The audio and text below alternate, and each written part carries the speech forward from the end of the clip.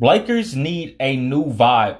So I don't know if you guys seen, but that team in LA that won a championship 2019 through 2020 season, I can feel the energy. I can tell that they loved hanging out with each other. You know, they love being on the same team.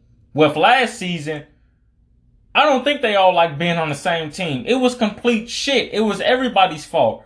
LeBron James injuries, AD's injuries, Russell Westbrook not playing right, 41 different starting lineups. Like, I'm blaming everybody in LA for last season, but I'm saying all this to say the Lakers need a new vibe.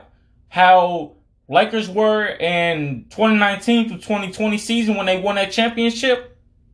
This is the type of players we need in LA. We need those type of players. We need players who are going to do what they're supposed to do. We need players who can bring energy to the fucking crowd in the room. Like, this is what we need. Lakers need a new vibe.